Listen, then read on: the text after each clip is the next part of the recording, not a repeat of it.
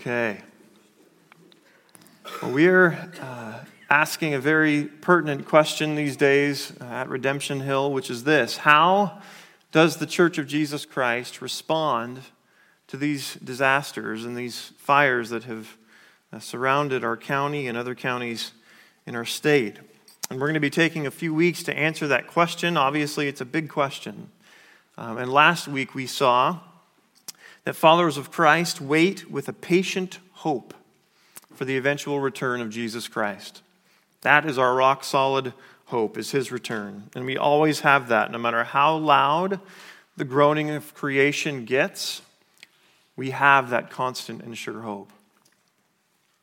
But this area is also facing long-term challenges, as you know, that will last years. And this will require us to function like the salt that God has created us to be here and now. So yes, we must keep our hope in heaven, but we also have to keep our eyes on the situation that's here on earth. We're going to be both hopeful and helpful, is what we're trying to be at the same time. And I know there's seasons of both of those things, right, where we're just reflecting more on the end and when Christ is going to return, and then there's the urgency of what's around us.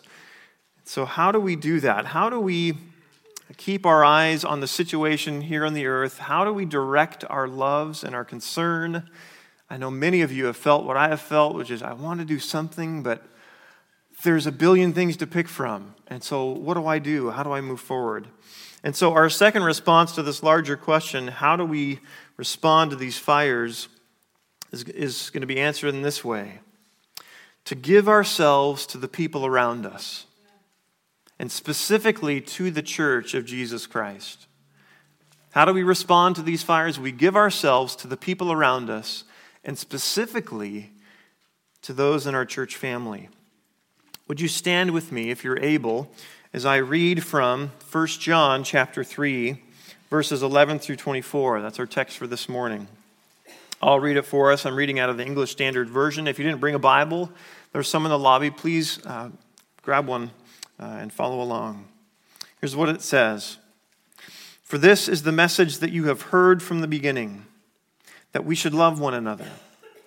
We should not be like Cain, who was of the evil one and murdered his brother. And why did he murder him? Because his own deeds were evil and his brother's righteous. Do not be surprised, brothers, that the world hates you. We know that we have passed out of death into life because we love the brothers. Whoever does not love abides in death. Everyone who hates his brother is a murderer, and you know that no murderer has eternal life abiding in him. By this we know love, that he laid down his life for us, and we ought to lay down our lives for the brothers. But if anyone has the world's goods and sees his brother in need, yet closes his heart against him, how does God's love abide in him? Little children, let us not love in word or talk, but in deed and in truth. By this we shall know that we are of the truth and reassure our heart before him. For whenever our heart condemns us, God is greater than our heart, and he knows everything. Beloved, if our heart does not condemn us, we have confidence before God. And whatever we ask, we receive from him, because we keep his commandments and do what pleases him. And this is his commandment, that we believe in the name of his Son, Jesus Christ, and love one another, just as he has commanded us. Whoever keeps his commandments abides in him, and he in them. And by this we know that he abides in us, by the Spirit whom he has given us." You may be seated.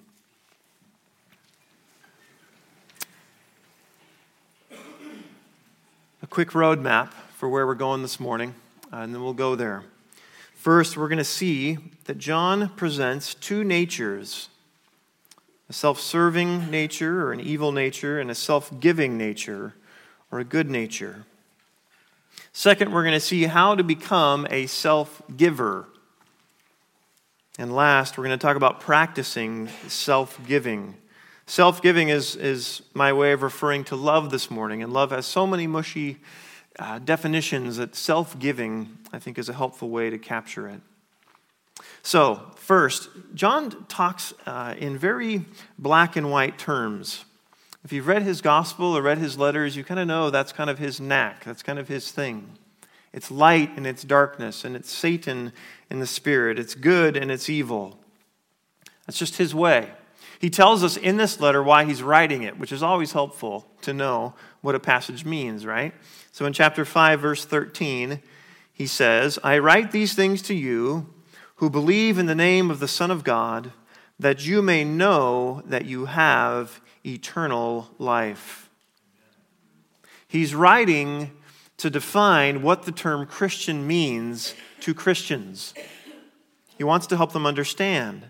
In verse 3, or chapter 3, verse 19, we see that kind of motive or that intent when he says, by this we shall know that we are of the truth.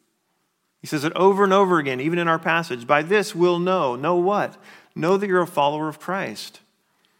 This is a great book to send people who are struggling with assurance to understand some concrete ways that this works. And so John's a real clear-cut kind of guy, and so he divides humanity into two groups.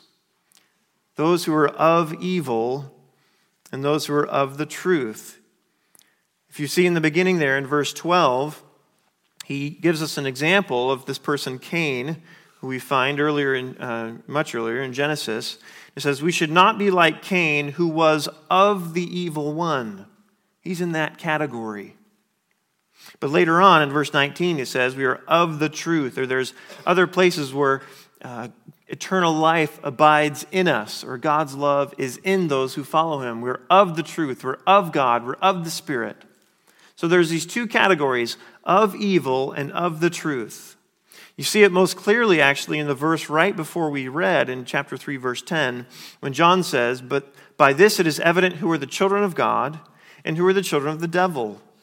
Whoever does not practice righteousness is not of God, nor is the one who does not love his brother. So you see what he's after. He's after categories and understanding that there are two groups in humanity. Now, we're going to look at this two-group division, and we're going to see that the way that he describes these groups is actually similar.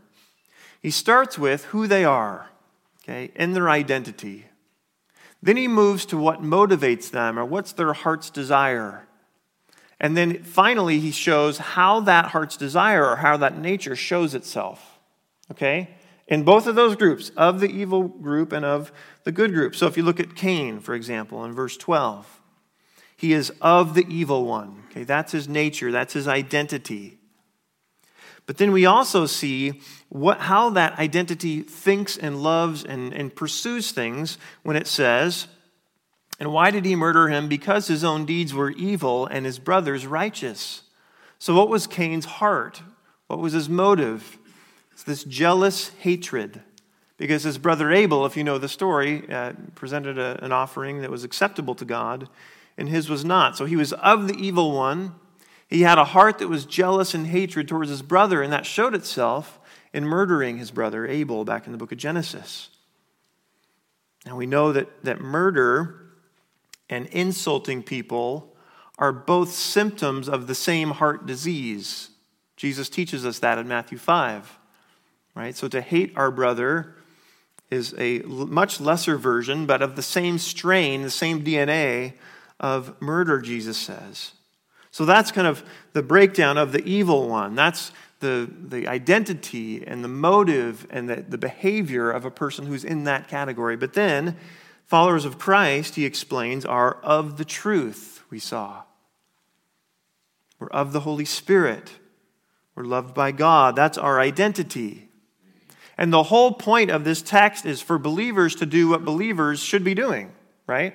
Which is kind of a funny thing, but we need reminders, right? And that's helpful. So he says, we are of the truth, we're of the Spirit, we're of God's love, and we ought to be, he kind of we'll jump over now, for now, the motive. We ought to be loving our brothers, loving our sisters. It's a general term for the church, for those who are our fellow believers in the family of God. That's what we ought to be doing.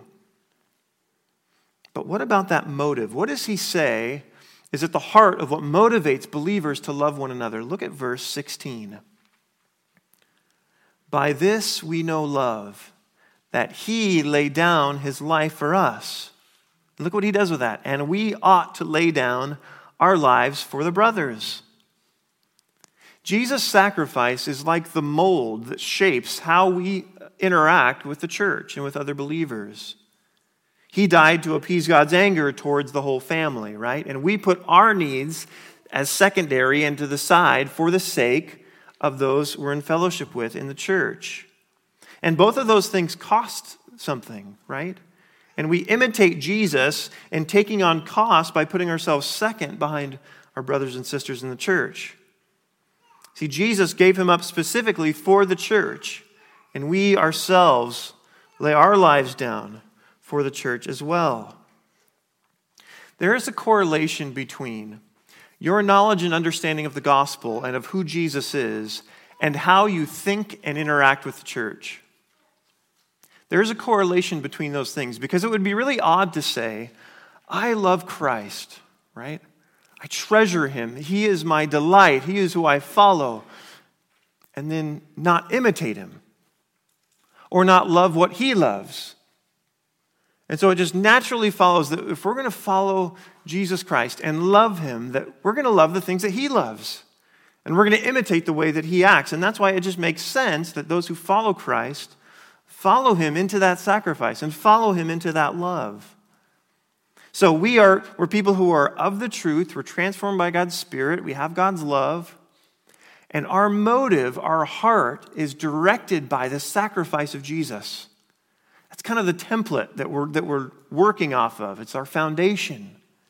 And that understanding of Christ giving himself for us informs and directs how we interact with one another, and that we would love one another and lay our lives down for our brothers and sisters. Now that's pretty simple, but you'll notice that this behavior that John assumes uses very strong language of this lifestyle for loving the church. Look at verse 11. For this is the message you've heard from the beginning, that we should love one another.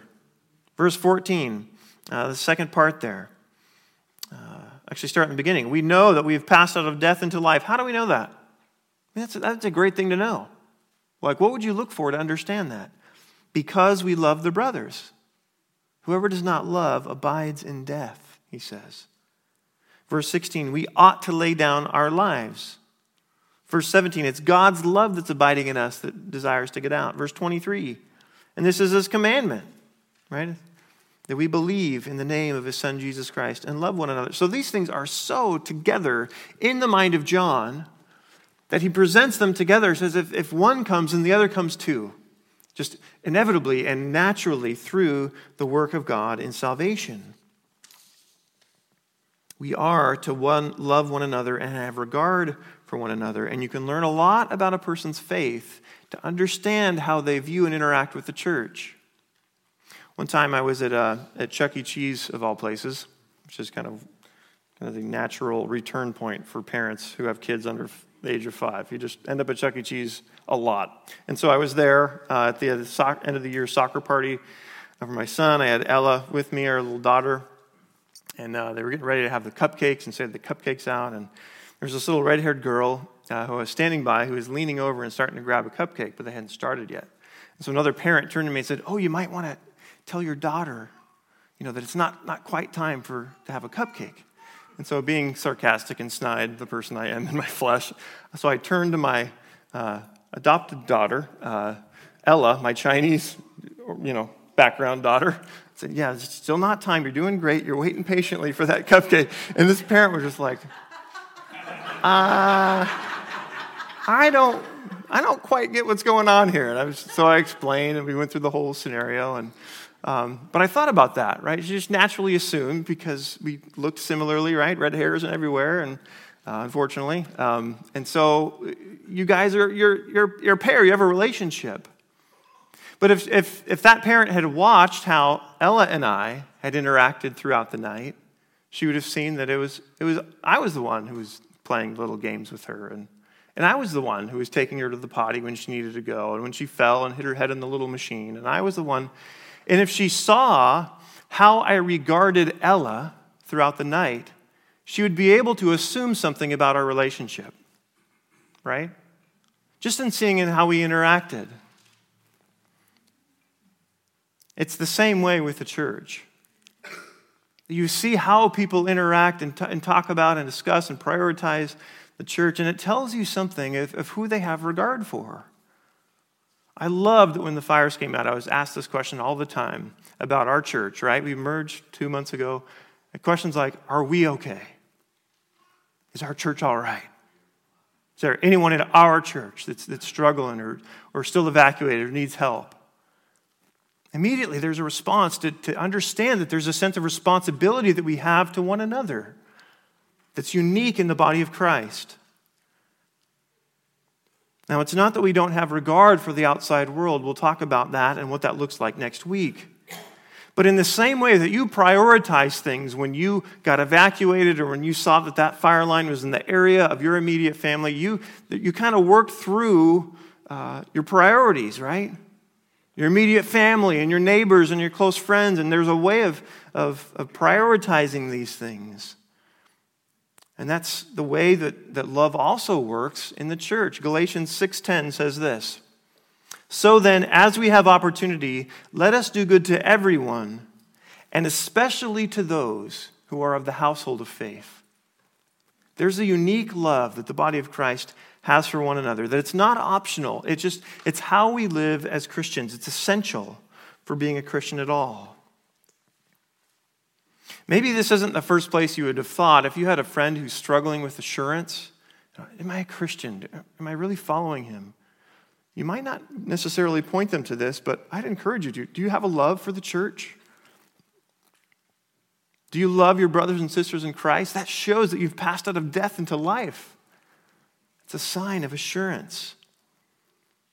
Now, like all assurance questions in Scripture, they're not intended to create kind of unnecessary suspicion of our faith, right?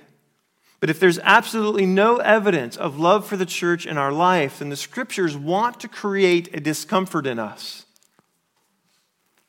They want to do that, and that's a good thing that they do. To create that discomfort that will lead to repentance and conviction. You see, these questions of assurance or of faith aren't meant to be pondered on permanently. They're meant to do one of two things. Assure us, I do have love for the church. I am laying my life down for my brothers and sisters in Christ. Or if I don't, I need to repent and turn from that. And God, help me to have the kind of love that I need for my brothers and sisters in Christ. But they're not meant to just kind of keep you always toiling and spinning around this question. They send you in one of two directions. Encouragement or conviction. But they don't leave you where you are. That's good. Now let's think about this. These two natures. Is this too simple? It's okay to ask questions like that of Scripture, right? To poke around and to try to think, is this really accurate? Is this true? This is so black and white. I mean, life has a lot more gray in it than John is kind of saying. And it's been very encouraging to see people in our area be so generous, right? And so selfless. An area that is marked by secular philosophy and secular ways of thinking. We should rejoice in that generosity that our community has. And so how do you explain that? Now, there's some simple ways to do it. Our appreciation, obviously, for first responders is seeing them like save all of our bacon, right? Like it's been very obvious, right? And so we've reached out and been thankful to that group in particular. So how is it then that if there's this just simple two nature, what about the gray? What about when we don't act like the person we are? Well, it is possible for our actions not to be consistent with our nature for a period of time, right? Just like in Jesus' day, when the most respected religious people, these Pharisees and Sadducees, who knew all the Bible verses and learned it from a young age and can tell you, any place in the Old Testament, and Jesus calls them grave sites, right? They're empty. They're full of rottenness. Things weren't as they appeared. Or Peter, who is following Christ, right? Probably the most devoted person, you might say, betrays him in the hour of need.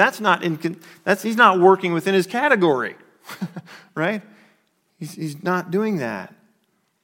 So things aren't always as they appear for a time. For a time. And John is speaking not to everything that we do, but who we are. I'm not a fish, but I could hold my breath for a while, right? If you ever caught a fish, you know it survives even out of its natural element for a while, and it flops around on the shore. So we're able to operate outside of our categories for a season, and that's part of the reason why John is writing this, because he's saying in verse 17, for example, he's talking to Christians and seeing brothers in need and the possibility of them closing their hearts to those people. He's acknowledging that that's a possibility that needs to be avoided. That's the main reason why he's writing it. So who we are and what we do isn't always connected. It's not always synced up perfectly, right? We know that. But there are still only two natures in people, an evil nature and a good nature. Now that might feel a little deterministic, right? Like, well, you're just born either with a good nature or you're born with a bad nature. Like having genes of being redheaded or not, right? It's just kind of like that. You're either good or you're bad. But we know that from the rest of Scripture, you can turn to Romans 3 if you want later, to read an explanation that everyone is under sin. Everyone starts off with the nature of Cain, with a self-serving nature that wants independence from God, that wants to rebel against him and have it their own way and determine their life's purpose and do what they please. Everyone is born like that. But John helps us see how it is that a person switches from having an evil nature to becoming a person who is of the truth. In 1 John 3:14, it says, we know that we have passed out of death into life because we love the brothers. It's possible to pass out of death to life. That's the way he describes it. So how do you do that? Well, we can tell that it's not, the people's credentials that pulls this off. They didn't earn this. They don't get credit for being this way. You can tell that because Jesus' followers are described as having eternal life abiding in them. Or in verse 24, God's Spirit abides in them. Look at verse 17 when it asks that penetrating question. But if anyone has the world's goods and sees his brothers in need, yet closes his heart against him, how does God's love abide in him? He doesn't just say, man, that guy's a real disappointment. He's saying God's love's in that person. How could he possibly turn away from that person in need? Because God is the one who placed love in that person, right? So we see that it's not the disciple, the follower of Christ, who gets the credit for being a good nature. It's dumped into them. They're changed and they're transformed into this new person who's no longer self-serving but is self-giving. I think, well, how does God get in to a person then? How does that work? How does he break into the line of Cain and change that person? Well, our passage starts in verse 11, for this is the message that you've heard from the beginning. Later on, in 23, and this is his commandment, that we believe in the name of his Son, Jesus Christ, and love one another. The initial message that dumps God's love and God's truth and God's Spirit into a person is the gospel. That's how that works. That's how a person is transformed in that way, from a self-serving person to a self-giving person. And that's why we're described as a people who are of the truth, because it's the message itself, it's the truth of the gospel that changes a person from being totally oriented for themselves to being totally oriented for other people. Only God can do that. And he's the one who has to. That's why humility is the appropriate response for being a Christian, and not snobbery. Because God is the one who broke you out of the line of Cain into the line of his Son. If you're not a Christian here this morning, that's really important to understand. Christians are a product of grace. We are not self-made people. We are not. Any good that you find in a follower of Jesus Christ is placed there and created and developed by God himself. But if you're not a Christian here, you can't be what you aren't already. You can't give something you don't have. And so just like the Christian isn't born with a good nature, but is given a new nature in order to become a loving person, this also means that if you're not a Christian, you aren't going to have the ability to abandon your life without God's help and without a salvation. You see, we're able to increasingly let our lives go for Jesus' sake because we have the security of the gospel. We have all kinds of promises from him, right? He's our creator. He's our sustainer. He's going to be with us. He's given us a word to guide us. He's given us eternal life. He's given us his Spirit. And you can list 50 things that encourage the disciple of Christ to give up their life and say, okay, I'm secure. I'm good. So whatever happens to me on this earth, I'm fine with because I'm good. But if you're not a Christian, then you don't have those promises. And so it makes sense that you would cling to your life and try to make your life about you because you don't have any assurance that there's any advantage to that, to letting it go. So the real question is the self-serving life worth it? And where does that life end? How does that one cash out? Listen to the words of Jesus in Mark 8, 34 to 38. He says, if anyone would come after me, let him deny himself and take up his cross and follow me. Self-giving. For whoever would save his life, cling to it, try to keep it, will lose it. But whoever loses his life, self-giving, for my sake and the gospel's, will save it. For what does it profit a man to gain the whole world and to forfeit his soul? For what can a man give in return for his soul? For whoever is ashamed of me and of my words in this adulterous and sinful generation, of him will the Son of Man also be ashamed when he comes in the glory of his Father with his holy angels. What Jesus is saying in that passage is that self-serving life does not end well. As odd as that sounds, being totally committed to your own good and your own life and your own benefit ends up, ironically, in ruin. And Jesus is saying, get off that train. Don't end up in ruin. Find everlasting life in him, and you'll give your life away. Let's talk lastly about practicing self-giving. This passage is talking about love within the church, and we'll talk about other forms of love in the weeks to come, but I want to relay 4 things about self-giving that will help us start loving or continue loving in this way. First, self-giving is more than talk. Self-giving is more than talk. Look at verse 18. Little children, let us not love in word or talk, but in deed and in truth. I've heard a lot of well-wishing going on. And there's not that anything is wrong with that, right? It's good to wish that people are well. But let's be clear, it's not loving. And why is that? Because wishing doesn't cost us anything. I can wish from a distance, and I can send you positive thoughts or whatever it is that's being said from a distance without any cost to myself. And the Church of Jesus Christ is to operate differently. We would certainly wish people well, of course.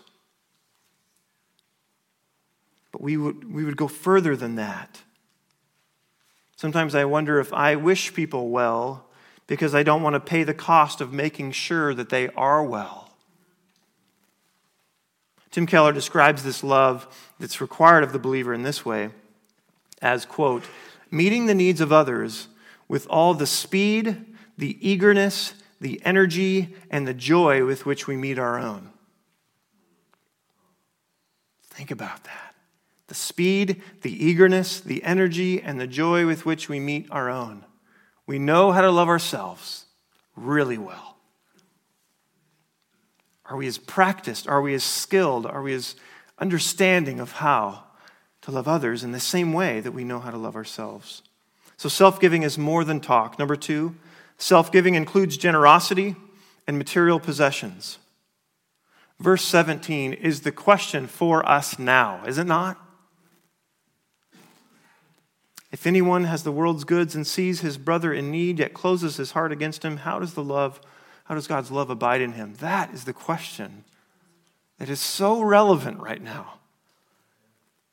And notice that it's not the man's unwillingness to give things that's the problem. The problem is that he's closed his heart to the man. Do you see that? That's the frightening thing. That's the thing that we need to be watchful of. Because there you'll find that as you try to meet needs right now, you will be overwhelmed quickly, right? And we cannot meet all the needs that you'll come across. And God understands that. In His sovereignty, He's positioning His church and creating a unity I've never seen in Sonoma County, ever. A collaborative work that He's going to do through His church. He's doing that. So as we are overwhelmed by that need, what we need to be watchful of is when our hearts start closing. There they go again. Last time I helped them, they didn't say thank you. I've got enough problems in my life. Who's going to know if they deserve the help or not? Close. That's what we need to watch out for, is our hearts. To be open and willing and ready to serve in the way that God leads us. You're not the Savior, you're not Jesus, you won't ever be Him. It's really good news, right? He's got a lot of people, He's got a lot of plans, He's already working those things out in incredible ways. We each have a part, and you be faithful to that part, but you watch your heart and don't let it close as you meet need, even if you're not the person to meet that need. We've noted that we've started a fire relief fund here at the church. There's a lot of parachurch help now that's bringing all kinds of supplies, and that's wonderful, and we thank God for them. But there will be a day that they leave. And so churches are stockpiling funds, essentially, for those days, for the long-term recovery. And I encourage you to consider giving to that fund. What does it mean for you to participate now in a disaster-laden area where our church is positioned to help in ways that others are not? We should not sit back. We should not just say, well, it didn't touch us. It didn't touch us potentially for a reason, right? That we might be mobilized and more useful. And so that's our position. Our fortune should serve their need. And so God has been leading a coalition of churches. We pray that God would continue to materialize these plans, wonderful things that He's doing. We've been talking about the possibility of churches adopting families from other churches who have 20, 30 families that are out. There's no way that congregation or those pastoral staff are going to be able to handle that, right? So how does that work?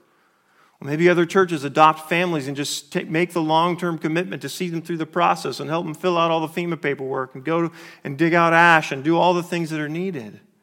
Maybe that's a way we can ready our hearts to be useful. Tim and I are also feeling led to organize long-term support care for the pastors who've lost their homes and ministry leaders. There's 10, which is a strategic thing, I think, for us to do because of how deeply necessary it is for more churches to thrive through this season. And so what can we do to allow for churches and pastors to endure the doubly difficult duty of caring for their own families and caring for their congregations? How could we come alongside them and help in that effort? So we're going to share more about those efforts as they materialize. We have to think carefully. We have to work with other people and kind of establish a group understanding of how to approach that. But be prepared for that when that comes. Don't wait. Don't sit back and wait for some program to emerge, right? You're going to run across needs in this church and in other churches that you're called to meet. So let's not wait. I got an email from Andreas Spoon a few days ago mentioning the need for Heartstone Bible Camp. That's for helpers the next 4 Saturdays. They're going to be out there 9 to 4. The camp survived. Praise God, but it's a mess, right? That's a place where churches go and retreat and rehabilitate, and what a strategic way that we can help not only them, but other churches as well. So, Andrea, are you here? Yes, we'll announce that. So the next 4 Saturdays, if you want to head up there to be helpful for that. Being invested in helping the larger work that Christ is doing. So let's be proactive in preparing to give ourselves away. Let's do that. I know it's hard. There's probably a lot of logistical things that you need to work out in your own life. But think hard about how to give yourself away. Self-giving includes generosity and material possessions was the second one. I'll pick up the pace. Third, self-giving is also ordinary stuff. Self-giving is also ordinary stuff. Not all self-giving is the spontaneous, wow, fireworks kind of opportune moments, right? Sometimes it's ministry, week in, week out. Children's, people teaching kids right now. Sometimes it's showing up to church. That's an encouragement. I don't know if you know that or not, but showing up is an encouragement. Greeting and cleaning and praying and doing all the things, just simple ways that we can demonstrate love for one another and remind ourselves that my life is not for me. My life is for others. Maybe you meet a corporate need. We've hospitality team needs right now, still going on. But sign up for a regular reminder that your life is not your own. If you're not serving, you need to serve. Serve somewhere. Jump in. Don't wait for all the stars to align and for your gifts to perfectly. Just jump in. You'll figure it out, right? I mean, that's how that works. Right? In practice, you start serving and you kind of figure out over time where you're most helpful. But you do that just by jumping in. So if you are serving, show up, be consistent. Replace yourself for a ministry assignment if you have to miss. If you're not here, listen to the sermon online. Connect with someone in the church during the week. Don't give the church your sloppy leftovers, right? Tithe. Be open to opportunities that are coming our way. Be ready to converse with people. Show up early. Come to service having read the passage, having prayed for receiving God's word, having prayed for the one preaching, and maybe ready to engage with someone in a way where you have to open your Bible. Or you know enough about a person that you know how to pray for someone specifically during the week. Sit by a stranger on purpose. Sing loud even if you don't sound that great. Thank someone who served you in a simple way. Stick around after and chat. Invite someone out to lunch and have a meaningful conversation. These sound like simple things. These sound like boring things. But if 115 people do that, it's extraordinary to the world. It is. It's heavenly. It says that we belong to a kingdom and a king that's different than everyone else. It's different, and it will be obvious. Sometimes self-giving is just the ordinary stuff. Lastly, self-giving is imperfect. Self-giving is imperfect. It's not by accident that kind of the boom of verses 16 through 18, that penetrating question that is our question, is followed by 19 through 20. Here's what it says. By this, we shall know that we are of the truth and reassure our heart before him. For whenever our heart condemns us, God is greater than our heart, and he knows everything. Maybe this fire just revealed how wrapped up you are in your own little world. Maybe you haven't gotten close enough to the need that you're not able to have compassion or empathy, or you're not moved by what's going on around you. The good news is that this gospel message that changes us, that changes our identity and provides us a motive and changes the way that we act, is also what you need when you fail to love, and when you imperfectly love and inconsistently love, and when you have that self-centered day that just kind of spoils those opportunities that come your way, or those navel-gazing seasons that we know so well, right? The gospel's for you too if you're in that boat. The question is not if you struggle to love your brother and sister in Christ, but when do you struggle and how does that work? A few great questions that I found from another ministry just in regards to ways that we close our heart. Situations when the same need comes up again and again. When the person you're helping is annoying. I know, it's real, isn't it? It happens. We're a diverse group of people, right? Anyway, when we think that someone else should be doing it, when we have problems of our own, there's all kinds of ways, right, that we can close our hearts to one another. I don't know them yet. We've only been merged for a couple months, and the list goes down and down and down. This is part of the reason why we want to kind of reboot the purpose of this gospel-shaped mercy class that we're doing on Tuesday nights. We want to talk about those things and pray specifically that God would help us to grow in our love and our mercy for our neighbor, both here in the church and in our community. So if you're struggling to love, that's a great place. If you're doing well at loving, it's a great place to be. So self-giving is imperfect. We know that. It will be until Jesus returns. But the gospel is present to turn us around. It's the good news, isn't it? That the gospel is powerful enough to take self-serving people and make us self-giving people. And then it's effective to keep turning us towards other people again and again and again. The gospel is amazing like that.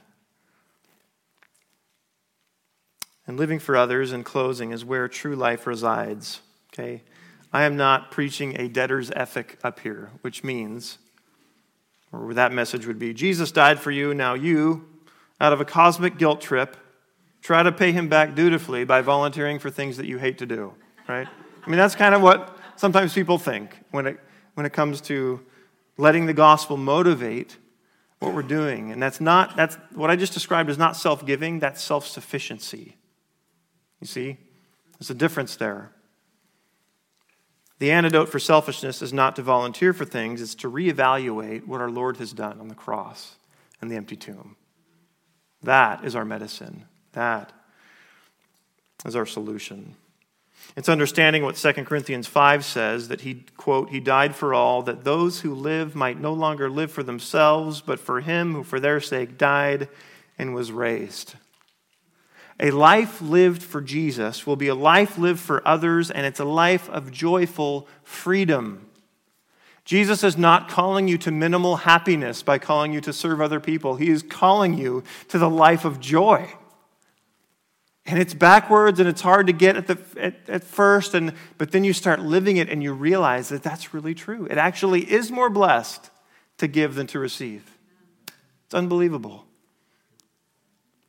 He is securing our joy by reminding us that our life is not about us. What a gracious thing for him to do.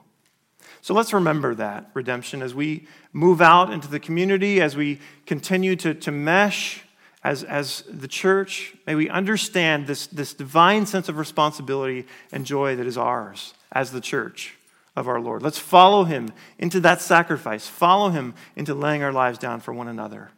He'll be faithful to help us to do that. So let's be attentive to those things. Let's pray. Lord Jesus, you are the great self-giver.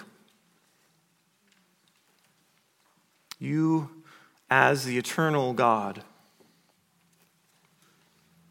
being worshiped and praised in every way that you deserve continually from all of eternity, decided to leave the comforts and the environment of heaven and to become and take on a human nature and to be born in a dirty place with a dirty government and imperfect and fallible people and systems of oppression and unfair speculation and judgment against you, and eventually being arrested and even crucified like a common criminal. God, you have come so much farther than you've ever called us to go.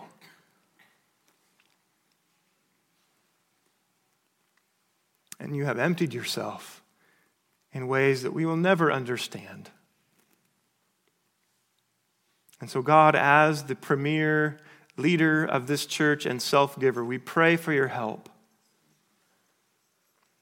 We want to try to keep our life and to still have it in you.